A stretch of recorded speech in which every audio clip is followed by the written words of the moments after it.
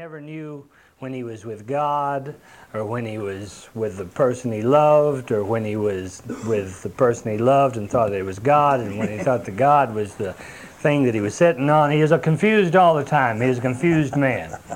He just didn't know what was God and what was not.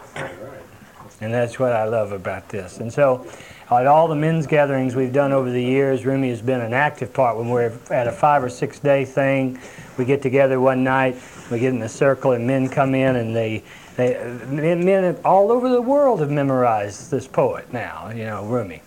And they'll come in and quote a few lines or poems, and usually at the gatherings we do this. So this time somehow or another things just moved so fast, we didn't do quite as much Rumi, so we're going to do a few now.